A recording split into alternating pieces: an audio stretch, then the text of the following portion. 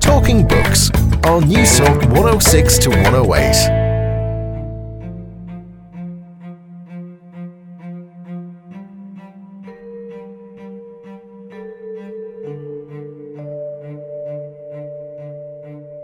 If it is the case that economics feels that it has to describe the meaning of life, are we better off for that? Is it the case that life should be arranged as an endless cost-benefit trade-off? I don't think it is. So just a final example, I talked about online dating in the book. The argument is that through the various interfaces and databases and all of these other things that we encounter when we go online dating, we completely transform the formation of a relationship. So it's no longer, eyes across a crowded room or whatever it may be. If that happened, I don't know. What it is a very economic, rational, logical picking up of one character trait, another character trait, trading off, deciding what's best for us and all of this sort of thing. But does it make us any happier? Does it make us better off? Does it set relationships on a better footing? I don't know for sure, but I really don't believe that it does. And I think that if economics is going to produce these kind of results, and if we can't stop it, then we should at least keep it out of harm's way. In 1776, the father of modern economics, Adam Smith, wrote that every man lives by exchanging. But do economists know what they're talking about? Is everything for sale? And have we become obsessed with measurement and price? Hello, how are you? And you're very welcome to Talking Books. I'm Susan Cahill. It's great to have your company this evening. Well, in tonight's show, we're going to figure out what isn't for sale and whether economics can explain everything. Philip Roscoe talks money, and more money in A Richer Life, how economics can change the way we think and feel. And Helen Small selects Thackeray's classic novel, Vanity Fair, as the funniest novel of the Victorian age. But first, do we need to put economics back in its place? You know you've got a worthwhile economics book in your hand when it presents the reader with a manifesto for a richer life, investigates complex social relationships and courageously argues, we are all economists now. Philip Roscoe's A Richer Life, How Economics Can Change the Way We Think and Feel, hits the mark and is very much where economics meets philosophy, with a sneaky bit of theology also. Well, I had a very stimulating chat with Philip over the weekend. I asked him, can economics explain everything? Well, it would like to think that it does. I mean, of course, I disagree. But increasingly over the 20th century, it's set itself up as a mechanism for explaining and plumbing the depths of human nature. And the problem is, in doing so, it reduces the way we think about things to a very narrow calculus of costs and benefits. So, I mean, I suppose part of the motivation for writing this book was trying to say, no, look, it doesn't explain everything. We don't think like that. And if we start to assume that we do, if we start to construct social arrangements on that basis, then we're really in trouble. Well, it's clearly not a perfect science, but maybe our expectations of what economists can deliver or predict is maybe a bit too high. Yes, I also think that's the case. But I think as well that economics is culpable in that. And I think that it has increasingly, and these breathless books like Freakonomics that are on the shelf saying, we can explain everything, we can do everything, we can fix everything. And then we have the behavioral economists who say, no, we understand how people think and we can help you arrange society better. So I think it is culpable in that, certainly. And if you look at the famous sort of nudge units, the nudge thinking, all of this kind of stuff, their biggest success, so far as I can see, is the little fly in gentlemen's urinals that are supposed to improve aim. So there's a real disconnect between what these disciplines says it can do and what it's actually seemed to manage. Now, Philip, as I was leafing through A Richer Life, it struck me that in some way we've become completely obsessed with price, how we measure everything, how we look at evaluation metrics based on how we're almost living in some ways. And I think that's pretty much the central argument that you're pitching in this book. Yes, we are. And why does that matter? And I think, again, one of the reasons I began to work on this book is I felt that things that mattered to me, being an academic, being a scholar, having a good relationship, all of these kind of things are slowly being corroded and eaten away by this fixation on measurement and price. And that takes us right to the heart of the problem of economics as a science, because when we think about a science, we think about people in white coats testing things and seeing how things work, but we don't ever really accept that process changes what it is that is being tested or under investigation. Whereas clearly, in the case of economics, as soon as you bring in metrics and measurements and you start to price things and test them out in different kinds of ways, then you change what it is that you're examining. So the universities say, and part of the process, of course, is that very big ideas get translated into little ideas and organizational structures and that kind of thing. So we have an idea all of a sudden that the main beneficiary of a university education is the student, and therefore the student should be expected to pay for this education. And therefore, the student is a consumer. So the student has to be able to decide which education is better than, one is better than another, one is therefore worth more money, more effort, or whatever than the other, and all of this kind of thing. And all of a sudden, we're going to have a market forming in education where everything is priced and everything is ranked and categorized. But that's somehow not going to change the way that we actually teach or what we do in universities. And of course it does. It does in so many different ways. It deflects money in institutions to things that are visible, like buildings, and away from things that are invisible, like teaching. It changes the goals that lecturers, that academics are set, or causes them to be measured in a particular way. It changes the way we think about our business of scholarship, doing work, discovering new knowledge, and all of this kind of thing. And it changes the way the students act in the classroom, the way they choose courses, the way they prepare for their exams. It completely reshapes the whole system, and not for the better. So you see, one big idea is worked out in lots and lots and lots of little ways in organizational places. And you see this over and over again. I think that's very, very damaging, very corrosive. And we're constantly economising in some different way in our private lives. Now, you bring up two very interesting themes. One is prostitution and the other is online dating. Can you talk me through your arguments on these and how we're bringing this kind of cost-benefit approach to these aspects of life? Yes, they come from, or I come at them from different ways, if you like. I think in the case of prostitution, I'm really trying not to get tangled up in the moral arguments around prostitution, because I'm not entirely sure it's even for me to arbitrate on those. But what I will say is there's a strong discourse in contemporary economics where we're all people are kind of productive machines. And this too speaks to the education example, if you like. The reason you pay for fees is that you beef up the horsepower of your intellectual capacity and you can get a better job that pays off later. So the idea is that wherever we have assets, wherever we have capital, we can borrow or spend or use that up and make ourselves a better person or generate more money or whatever it may be. So there's this very, very strong narrative in some areas of contemporary economic thinking that this is acceptable in any sort of bodily transaction. So we should be able to sell our kidneys, for example, if we want to go to university. One kidney less but a degree more, and we'd be better off in the long run. And in the case of prostitution, there's a character who crops up, I think, in the second Freakonomics book. I think it's Super Freakonomics. She's called Ali, and she's described as an attractive, curvaceous, blonde woman who becomes an entrepreneur because she doesn't like working in a corporation. So she goes out and she sells her bodily assets, and, she has a great time. And it's this sort of discourse of liberating freedom that this woman achieves through becoming a prostitute instead of a corporate wage slave. And all I wanted to say is that these kind of exchanges are subject to market discipline. So once you start to look at how the market for prostitution functions, you see that there are sites, kind of review sites, for example, like TripAdvisor, only for men who buy sexual services. And all of a sudden you see the women are caught up in trying to satisfy these sites, which reinforce a notion of sex for sale and consumer sovereignty and the men being able to do what they like, and, they're paying, so why shouldn't they get this and that and all this kind of thing, which I find really, really unpleasant and very, very toxic. So it's not liberating.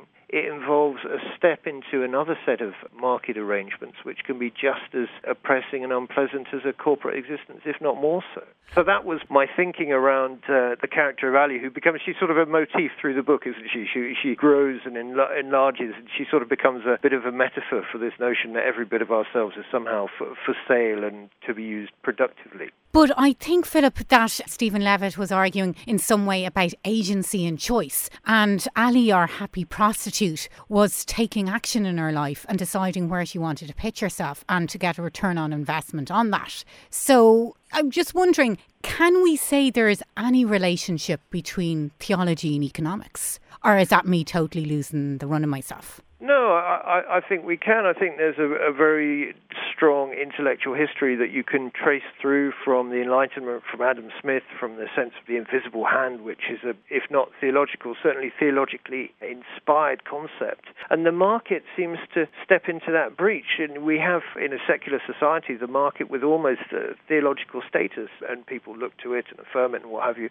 And you're right, there's this point about autonomy. Autonomy, as you know, is an extremely important virtue for contemporary philosophy. But at what cost and at what price does one deploy or use autonomy? So in the case of arguments about the sale of transplant organs, for example, which I don't talk about so much in the book, we know empirically that people who sell their organs have a tremendously bad time. I think we also know empirically that a lot of women who sell sexual services have a tremendously bad time, although some of them don't. So we have to be able to take decisions based on more than just the notion of autonomy and cost-benefit and so forth. And that's an idea that comes out throughout the book. Now, you make a very profound point, which I might compliment you on, Philip. You say there is no metric for human dignity, and we should not strive for one. Economics affects us as persons. I found that powerful now, I have to say. Thank you. Can you talk me through your argument?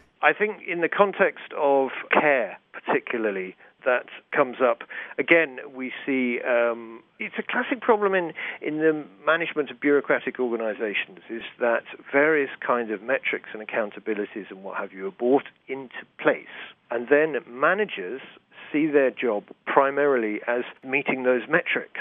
And the more metrics we have, the more managers are focused on those, and it takes away our attention from the things that really matter. So in the case of care, for example, particularly caring for the elderly or for the ill, dignity, respect, and these kind of things are of absolute paramount importance.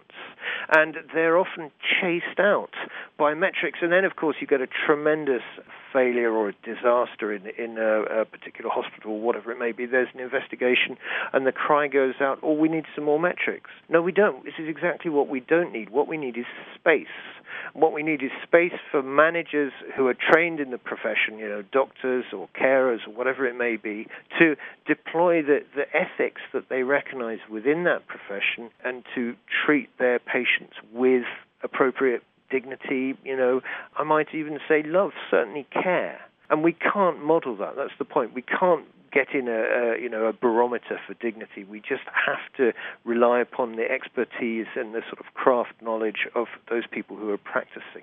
And Philip, you quote the great Roger Scruton, who says economists don't know what they're talking about. I'd say that went down like a lead balloon, and then you following it up in your book made things slightly more difficult. What you say to those who say that economists do know what they're talking about and the rest of us are just walking in Wonderland? Well, the economists know what they're talking about within a very discrete field, which is economics.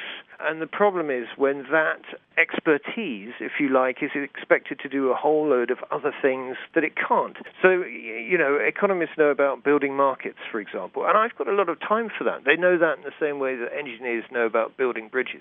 We need engineers who understand what they're doing. And there's lots of things that economics can help us with. So, for example, you drive around the countryside now and there's all these windmills appearing, solar panels on everybody's houses and all the rest of it. Arranging the outputs from those into some kind of national grid is a tremendously difficult computational problem, and it's really an economic problem. And we need skilled economists who know what they're doing to help us navigate those kind of issues. But the point is, we've already decided what the purpose is, what the goods, if you like, what the virtues that we want out of this arrangement are, in this case to use less coal or generate less carbon dioxide. And then it's a case of implementation, and there I think there's a lot to be offered. But the problem is that we seem to have gotten a situation where we accept that economics knows more than this, that it understands, what life's about. As you said at the very beginning, it understands what matters.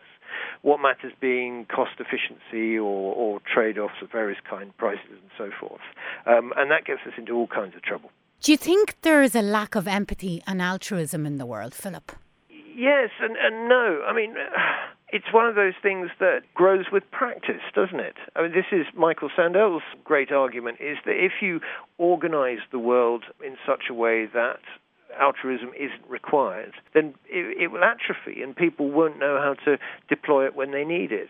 So in the middle of the 20th century, Dennis Robertson, a very eminent British economist, gave a lecture and he said, what does the economist economize? And he answered, he economizes on love. It means civil virtue. He says it's the job of economics is to arrange incentives for every area of life so people don't have to care and they'll just be sort of persuaded to do things. And then when we need, this is the kicker, when we need love, when we need civic virtue, there'll be plenty left. It won't all be used up. Michael Sandel says quite the reverse. He says, look, we've got to keep practicing this stuff because if we don't practice it, then we won't have any left when we need it. So in the latter part of the book, I talk a little bit about things like local trading schemes and so forth. And I think this is exactly the point of them, is that they stimulate social interaction. They get people back into trade. They get kind of altruism and promises and all these sort of things going and practicing. And after a while, they fade away. And then people have new sets of social relationships they can rely on. They no longer need the market. So the answer is, yes, there is a shortage of altruism, and it's partly economics' fault, and we should be able to do something about it. Well, what about the living wage, though? And how we look as societies and how business leaders and governments look at how we control wages. Surely we need to reframe what we're doing and maybe rethink what our moral obligations are as employers and employees and as business leaders and as politicians, because we've huge inequalities in the world and we've some very obvious inequalities in how the wages people are being offered in everyday jobs.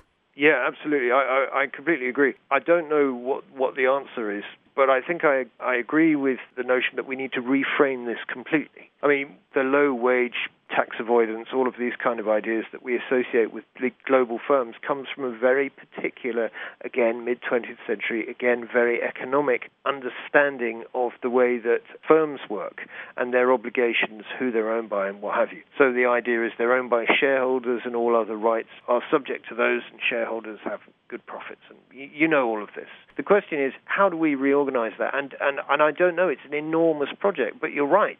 We somehow have to be able to rethink a social contract where firms, contribute meaningfully to society. And we must remember that firms owe their existence to society. They're supported by legal contracts. Their trucks drive on the roads that society pays for. They use citizens who've been educated by society and so forth. So it's this notion that they're above nation states floating around what have you is crazy. But I don't think we've figured out exactly yet how to redo that.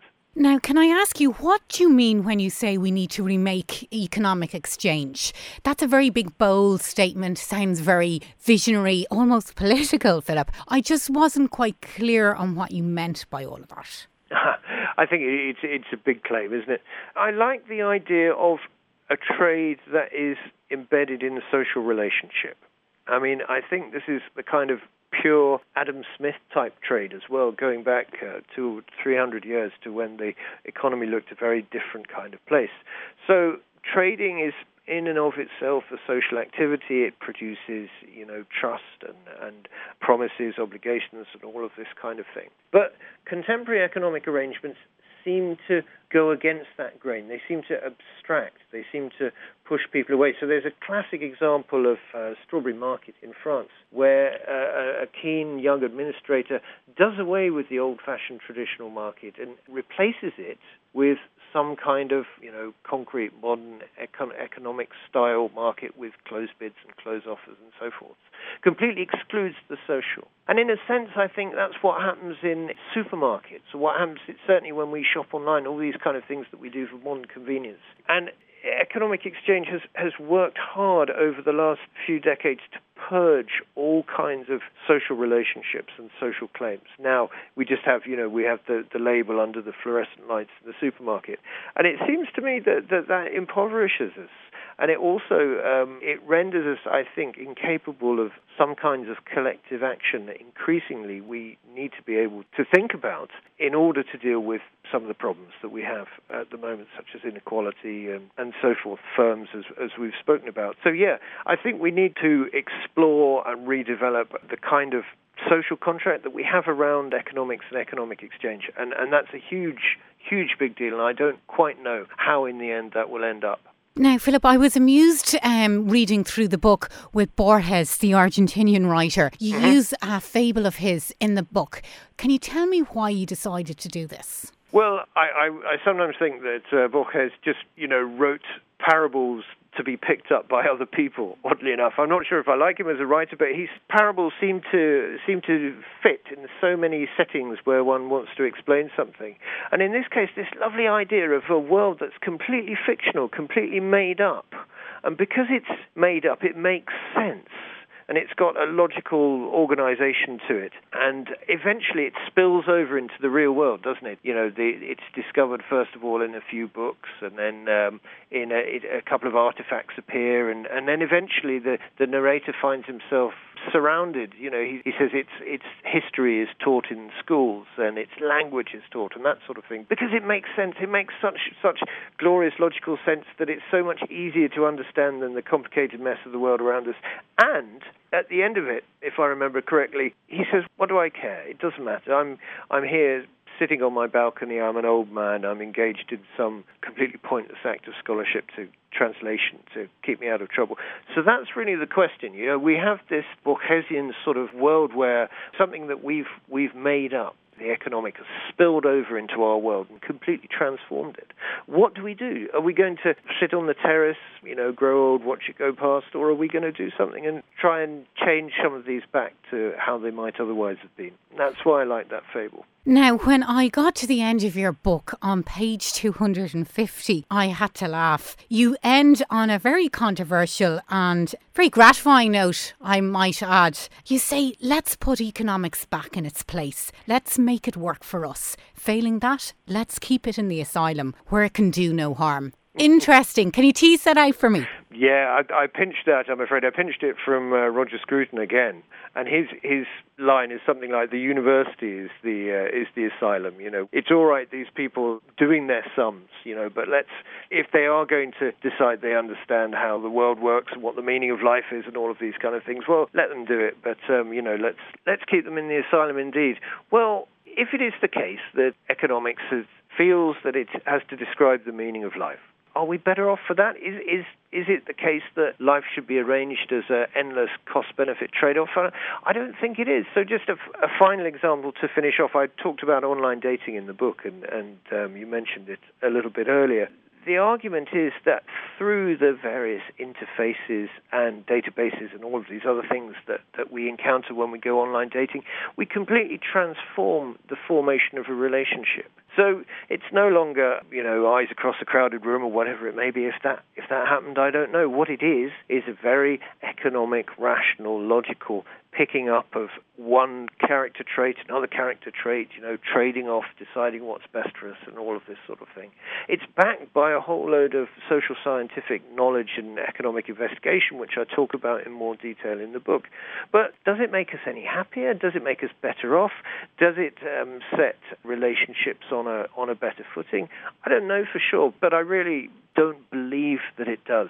And I think that if economics is going to produce these kind of results, and if we can't stop it, then we should at least keep it out of harm's way. And that's really what I meant by keeping it in the asylum. And that was Dr. Philip Roscoe. A Richer Life, How Economics Can Change the Way We Think and Feel, is published by Penguin Books. and retails for about €12 in paperback. Talking Books on Newstalk 106 to 108. And you're very welcome back to Talking Books. I'm Susan Cahill. It's lovely to have your company this evening. Vanitas vanitatum. Which of us is happy in this world? Which of us has his desire? Or having it is satisfied? The closing words of William Makepeace Thackeray from his masterpiece, Vanity Fair. Dr. Helen Small is a professor of English literature at the University of Oxford, and she has edited the Oxford World Classic series on writers such as George Eliot, Emily Bronte and Anthony Trollope. Well, Helen's latest venture is William Makepeace Thackeray's Vanity Fair, arguably one of the greatest novels of the Victorian age. Vanity Fair is set during the Napoleonic Wars and is a biting satire following the resourceful, upwardly mobile and doggedly determined Becky Sharp as she cuts us way through Regency society. Well, when I caught up with Helen, I cut to the chase and asked her, is Vanity Fair the greatest novel of the Victorian age? Or does George Eliot, Charles Dickens or Jane Austen, for that matter, deserve that mantle? Absolutely. I mean, it's always difficult to rank. In the end, these are matters of personal taste, aren't they? But he's absolutely up there with all those people that you've mentioned. I suppose the thing that makes him a different case from Dickens or George Eliot is that he's not as consistent. I think even Thackeray's most devoted fans don't think that some of the minor novels really would rank alongside a minor Dickens novel. But Vanity Fair is just the funniest, most worldly, lively, satiric, appetizing novel still. It has a wonderful modernity about it. And I would make a case for it being the great Victorian novel if you do want to have that kind of, balloon debate. But despite the fact that he lampoons everyone in sight, it also is a very bleak book in ways, because he takes quite a severe view of the human condition and the lengths people will go to, whether it's advance themselves or to secure up the positions that they want in life. So it's very dirty in parts. That's right. It is dirty. It has a very low opinion of human beings, and where a few people emerge as better than others, it's against a background of expecting really very little of your average man or woman. That's what bothered his first readers. Even those people, nearly all of them, just loved it. Thought it was so funny, so clever, so stylish. But even they were bothered by the implicit morality. There's no expectation that if you give people the benefit of the doubt, it will come right, or they will respond well. There's a kind of insistence that you face the basic neediness and self-interest of human beings, and if you work on that basis, you might just get away without having the wool pulled or being the object of some stupidity of failure to recognise them. And that cuts across all the social situations in the book, whether it's to do with the military, whether it's to do with family relationships, inheritance, work, everything. It's that sinister edge, isn't it? Yeah, it's pervasive. When you say sinister, you're right, but there's a kind of pathos underneath it, a sort of a deep longing that it could be otherwise. So even though Becky Sharp, this famous, central character, the protagonist of the novel, she's a terrible mother. She's utterly self-interested. She's always on the make. And the big question of the novel is just how far does she go with Lord Steyne? Does she prostitute herself, in effect? There's a crucial, very dramatic scene in the novel, brilliantly subtle on Thackeray's part, where you're really not quite sure how harshly you should judge her. All the appearances are against her. So there's certainly a lack of prudence. What kind of woman would allow herself to be caught with Lord Steyne hanging over her shoulder, kissing her hand, and clearly, or as ostensibly, on the point of something much more than that.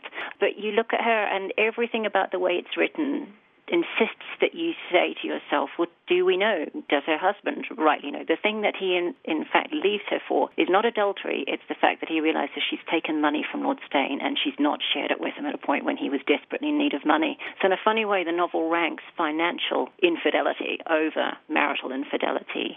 But it leaves you thinking, just how sure can I be of my ground in judging this woman? There's nothing like it in Dickens, nothing like it in George Eliot, a kind of prod towards liberalism or openness of mind at exactly the point where you think you ought to be most justified in coming down hard on her. But Helen, there's also an energy and a pace to the novel in how Becky goes about manipulating everyone around her, and how she seduces and how she plays with people and plays with people's vanities. And that pace, it's very engaging as a reader because you adore her in ways because she's so entertaining, but she's so appalling as well. She's really the key to the novel's magic, isn't she? She is, absolutely. One of the things about the novel is that for much of it, really until that point with Lord Steyne, she is there as a kind of avatar of Thackeray himself. So the two of them are playing a kind of double game where he uses her as a mimic.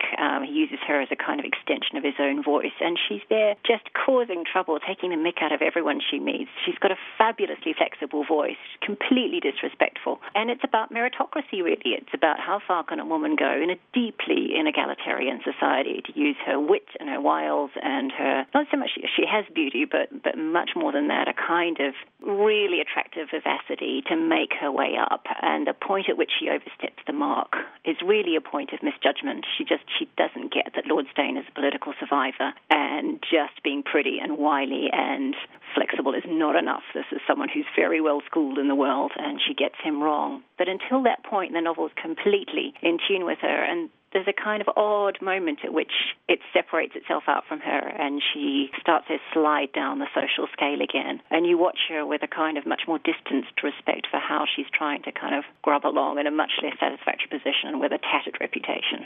Reading through the book, you change your views of Becky a number of times, or certainly I did, in terms of I warmed to certain aspects of her. I saw her as a survivor. I see her as a survivor, but also as a very grotesque character. So there's lots of switching going on there, moral switching, isn't there? As a reader, how you engage with the book. Yeah, absolutely. I must admit, I came back to editing it having not had a chance to reread it for a few years. I teach it every year, so there are bits you remember very well because you tend to go back to them in the course of a class or a supervision. But one of the bits I'd forgotten is that fabulous scene when she's really down her heel and she's trying to just get along in Germany, making her way, you're not quite sure how, and she's in a really crummy boarding house, and Joss Sedley, the fat brother of Amelia, the boring, insipid heroine, who's always had an appetite for her, comes up to see her riskily at the top of her hotel.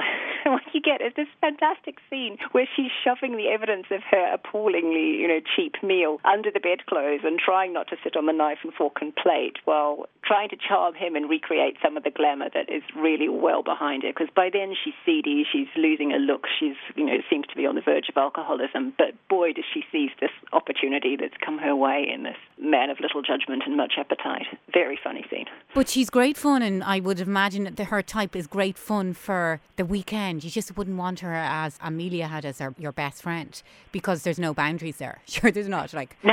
No boundaries at all. I think the thing that killed her for so many of Thackeray's first readers, but it's still problematic now, she's an appalling mother, just terrible. She really cannot stand this, actually very sweet and funny and appealing little boy that she's had with her husband, Rawdon Crawley, and just, I suppose he's just an obstacle, really. He's going to get in the way of her ability to charm her way through society, and there's a hardness and a coldness about her that is interesting on Thackeray's part. It's a kind of risk with your willingness to go along with her and keep admiring her. So it's very mobile, and that mobility you're talking about in relation to her and what we think of her, whether we sympathise or not, it's there at every level in the style. It's the most fabulously flexible style, which is why I think it seems so modern. It can go from very serious, elevated, to hilariously demotic. He's got a brilliant way of dropping a sentence, so just when you think he's sustaining big moral seriousness, he just drops you in it with a vulgarity that's very funny. Now, can I ask you, do you think it's fair to, well, I suppose not criticise would be the wrong word to use, but I would find Thackeray's style a bit intrusive at times in how he narrates, in terms of how he tells a story. Like, he butts in at times and he tries to do your thinking for you in certain ways, or he sets different things up. Do you think some readers would find that frustrating? I'd be surprised if readers found it frustrating in the way that some readers will find George Eliot, for example, frustrating, because he doesn't come in a kind of sustained moral voice and tell you this is the nature of the problem, this is how we should respond. What he does is set you up, and he's constantly setting you up as a different kind of reader. And none of the kinds of reader he sets you up as are going to match. So one minute he's asking you to imagine yourself as a kind of carping spinster, and the next you're a kind of complacent gentleman in the club, and the next you're a kind of reverend, contemplative bloke, and the next you're a young man about town. So his reader is never stable. It's just as much part of this kind of let's try on this attitude.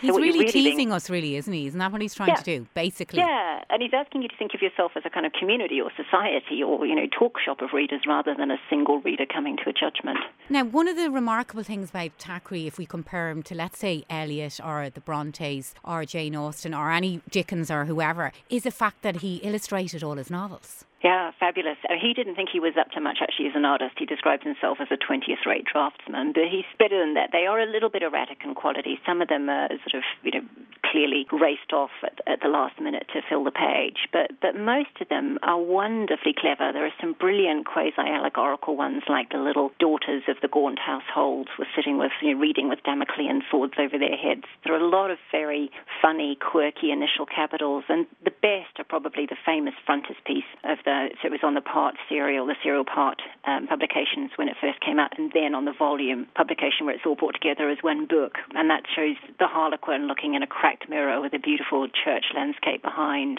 What's interesting about him is that because he does his own illustrations, there's a perfect congruity between the text, or a perfect playfulness between the text and the illustrations that you don't really get in Dickens, where one can have arguments about whether the famous cartoon versions of Dickens are limiting and, ask you to see Dickens as a certain kind of caricaturist when he himself is maturing out of that kind of writing. So Dickens's last novels, he wants a much more naturalistic illustration. With Thackeray, because he's in command, he can control a very different idiom or idea, whatever the word should be, in relation to the text. So some of them are moralistic little allegories, but others are beautiful naturalistic drawings. And the front piece and title page and the very last illustration showing Becky at the booth in Vanity Fair are just beautiful pieces of art. You could extract them and put them in, etchings or engravings on the walls, and they would really bear scrutiny. They're lovely pieces. But it integrates the book in an entirely different way, because if you're the writer or author is also doing all the illustrations, so it's seamless, the communication. There's no rough edges to it, which you don't get in a lot of other novels at that time. Sure you don't? That's right. You get, with other novels of the time, I can't think of any exceptions, though you get the writer being interpreted for you by an artist of the day. And in this case, the text is often part of the communication, so some of the illustrations will throw in a bit of extra information or a tease, or will contradict what's going on in the text. So you'll get a kind of po-faced description of what Becky's doing in the text, but you can tell from the illustration that she's bad, bad, bad. Now, Helen, what's interesting is the history of Henry Esmond, one of his books. It was really popular at the time, but it hasn't really stood the test of time, or certainly hasn't really engaged the modern reader. But The Books of Snobs is still quite relevant in certain ways. I haven't read it. Is it any good? It is good. It's very funny. It helps enormously if you know which writers he's parodying. But even without that, you can kind of tell if you've got any familiarity with 19th century writing. There are very, very funny spoofs of sentimental novels, for example, or Silver Fork novels. There's kind of wannabe aristocratic fictions, usually terrible in themselves. So what he does, I think, is to use The Book of Snobs just partly as fun and a way of ameliorating his finances, which is always necessary, but also as a kind of training in a certain kind of sharp, satiric, the qualities we were talking about before, that ability to move styles really, really quickly, needs behind it an understanding of how certain kinds of style have become ossified. So the very fact that he can move between the romantic and the inflated and the pathetic, or the kind of cod pirate novel, or the rogue's life, or so forth, has its training there. And that's what first brings him to critical notice. So he's writing for Punch from the second year of its publication in 1842, and it's The Book of Snobs that's really getting him noticed just before Vanity Fair starts to be written and published. He was very hard in Ireland. The Irish sketchbook was beyond caustic on the Irish character. Yeah, it's hard to rescue him on that. There's a very funny story from later in his life where an Irishman comes across to seek him out and to give him vengeance for this. And if the records are right, takes the house opposite Thackeray in Kensington and sits there watching him. And as far as Thackeray is concerned, is plotting assassination and revenge. And eventually Thackeray can stand it no longer, so he just puts his head on, marches across the road, introduces himself and makes his apologies, and it seems to work. He's really hard to rescue. I think one has to just treat it as a parody of a style, really. It's interesting at Vanity Fair, though, the figure people most remember as parodic Irish is Major O'Dowd's wife, Peggy O'Dowd. And he plays along for quite a lot of the scenes involving her, where really what you're being given is the funniness of the Irish voice as rendered in English, ostensibly a certain kind of Irish voice. But at the point where Waterloo, the Battle of Waterloo, is happening, he just drops it, and he suddenly treats her as a serious character who is your kind of moral... It's interesting how he switches on her, isn't it? He does. He treats her then as the good wife, in contrast to Becky, who is completely careless about what happens to Rawdon. There is Peggy O'Dowd laying out the Major's clothes, making sure he has everything he can need. His food, his liquids, the stuff that might get him through. Yeah, he can just leave it behind. So harder to do if you're Irish, but if you can treat it as a kind of exercise in a certain kind of familiar comedy that can just be dropped when it's no longer purposeful, that's probably the best way of taking it. I mean, you remember he marries a young Irish woman. It's the tragedy of his life. She goes mad shortly after the birth of their second surviving child, and for the rest of his life she is in first a lunatic asylum in Paris, or just outside Paris, and then in private care in London, and it's a terrible, terrible tragedy for him. She outlived him though, didn't she? She was still in secluded care, so to speak. Do you think that really damaged him as a person, or do you think that maybe added to his bite on women? I think it lent a deep vulnerability, I think, emotionally, and a kind of privacy. He is a very private man, insofar as one can tell from the letters and the records. There is, oddly, given that there is so little sentimentalism about women in the novels, there seems to have been quite a lot of sentiment attached to actual women that he attached himself to, but the impression given is that he never acts on it, that he kind of admires from afar, and, there are sort of soft yearnings after women that might have been, his had life gone better. I think it's long overdue that we had a new biography of Thackeray. But it's interesting, Helen, if you look at his lifestyle. He was a well-known glutton. He stuffed his absolute face. He drank very heavily. He lived very, very large, and as a result died very young. Yet that type of greedy existence, he slated it in his books. It doesn't really add up. Sure it doesn't. Well, it's a bit like Dickens. I mean, if you read what Dickens ostensibly ate at an evening or a kind of average party, it's not credible. There was a very interesting piece in, I think, the TLS a few years ago, looking at the alcohol content of the beer and wine they were drinking, which was way lower than ours. So I think I'd take some of it with a pinch of salt. Yeah, he was very cleverable. He loved a good restaurant, but he's 6'3". He could put it away. And, I think what kills him is it's not gormandizing. He's not grotesque like Joss. It's, as far as we can tell, it's something like a long-standing urinary tract infection, but really guesswork at that distance, and I'm always a bit wary of that kind of retrospective diagnosis when you've not got a body in the room. True. I think we can allow him a bit of appetite. Well, he certainly had appetite for women, and that's for sure. Now, Tolstoy famously said that Vanity Fair was one of the main drivers of him writing War and Peace. Can you see the connections in that way, for some other 19th century writers, how much Vanity Fair impacted on the style of writing that went following from it? Yeah, it's interesting. You can put the place in between. I mean, the other famous one just before him is Stendhal, but of course Stendhal had fought in the Napoleonic Wars.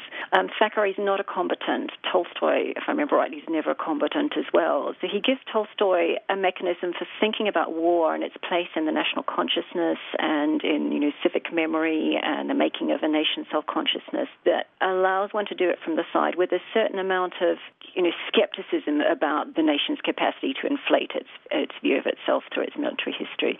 There's a very interesting story about him meeting Captain Seaborn, who's best remembered for the Seaborn model of Waterloo. He meets him at dinner at the home of the Irish novelist Charles Lever, and that's often taken as sort of germ of the idea that there is a novel to be written still about Waterloo. And what he wants to do is to take it out of the hands of the military specialists, like Seaborn, the men who were there or who can tell you exactly which battalion was placed where, what moment on the 18th of June 1815, but also out of the hands of the melodramatic and, hyper-sentimental writers like Lever, and treat it as something which is complex, messy, which involves... There is heroism, actually, in Vanity Fair, even though it's a novel, avowedly without a hero. Captain Dobbin is quietly doing the thing that matters on the field. You don't ever see him, but you hear it reported. Yeah, but he's very dull, though, Helen. He's a real spoonie, isn't he? That's the now dated word that Thackeray used. But that commits him to irony, as I say in the introduction to the novel. This is the man who falls in love with the wrong woman, and he just finally, at the point where, am I going to ruin the novel for anyone who's not read it? The point where he gets there, he realises she wasn't worth it. Beautifully written scene, I have to say, in how he comes about it and how he gives it to her. But can I ask you, if you look at later novels that were written, and if you look at the character of Becky Sharp and how she hoodwinks everyone and all the charm offensives, her character has endured so much through later novels. If you cut across even what's been written today, she's so unbelievably relevant. She's fabulous. The most obvious place to see her being, taken up as a model in Victorian writing is the sensation novel, where you get these very feisty, on-the-make women using their wit and their beauty and their whatever social opportunities they get to make their way. But the way in which Thackeray allows you to see him as on side with her for so much of the novel, I can't think of a parallel with that, really. So it's always said that if somebody is engagingly comic, then the writer's on their side, but not in the way that he really uses her as a vehicle for satirizing the pretensions and the indecency and the inequalities of the society she's in. Her Frenchness matters as well. That again is a sensation fiction trope that gets taken up. The idea that the French are bad and to have a strain of Frenchness in oneself makes one morally risque. But she's special. Now, Helen, a lot of people have criticised Vanity Fair for its ending and how it teeters out a bit. Not putting any spoilers here, but the very end when he writes, which of us is happy in this world? Which of us has its desire in having it is satisfied? It's a tremendous reflection or meditation on life, really, isn't it? Because it really cuts to what the novel is all about. It does, but it's also, if you think about it, it's absolutely classical, and there is a kind of pitch for being, something big and in a long line of literary historical greatness there. It's the Vanitas Vanitatum, the old classical trope, oh, weariness with the world, all is vanity, none of us is truly happy. And it's countered on the page opposite it in the final text, the final publication, the final novel, you get that image of Becky still trying. She's not given up. The tenacity of Becky is something else. Total tenacity, you got to respect it, yeah. Now, Helen, you have looked at also Trollope and George Eliot, and I know that you teach Dickens and a whole range of Victorian writers. If you were to select maybe 5 of the best Victorian novels, and you were to compare it maybe to something like Elizabeth Gaskell or one of her books, does Vanity Fair stand up as one of the best written books of the Victorian age? It absolutely stands out. If I had to take 5 Desert Island Victorian novels, it would be there. Daniel Deronda would be another. Which Dickens it is would change on the day, I think. Yeah. But yeah, it would be up there, absolutely. And that was author, editor and teacher Dr. Helen Small. Vanity Fair by William Makepeace Thackeray is published by Oxford World Classics and retails for about €10 in paperback. Well, that's it for Talking Books for another week. I hope you enjoyed the show. OK, all that's left for me to do now is to say a big thank you to Ronan Brannock, who helped out with this week's show, and the lovely Marianne Kennedy on sound.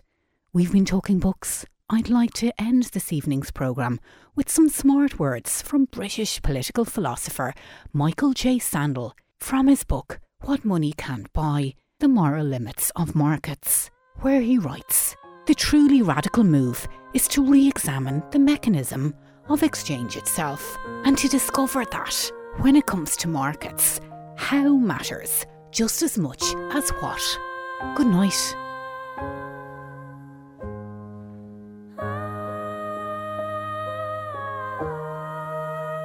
Take a look at my body, look at my hands.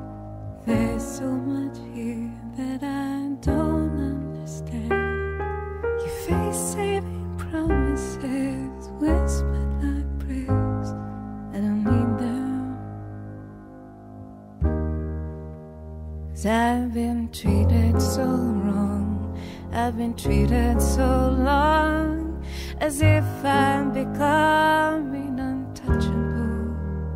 Well, contempt loves the silence, it thrives in the dark. A fine-minding tendrils that strangle the heart. They say that promises sweeten the blow, but I don't need them. No, I don't need them. I've been treated so wrong, I've been treated so long,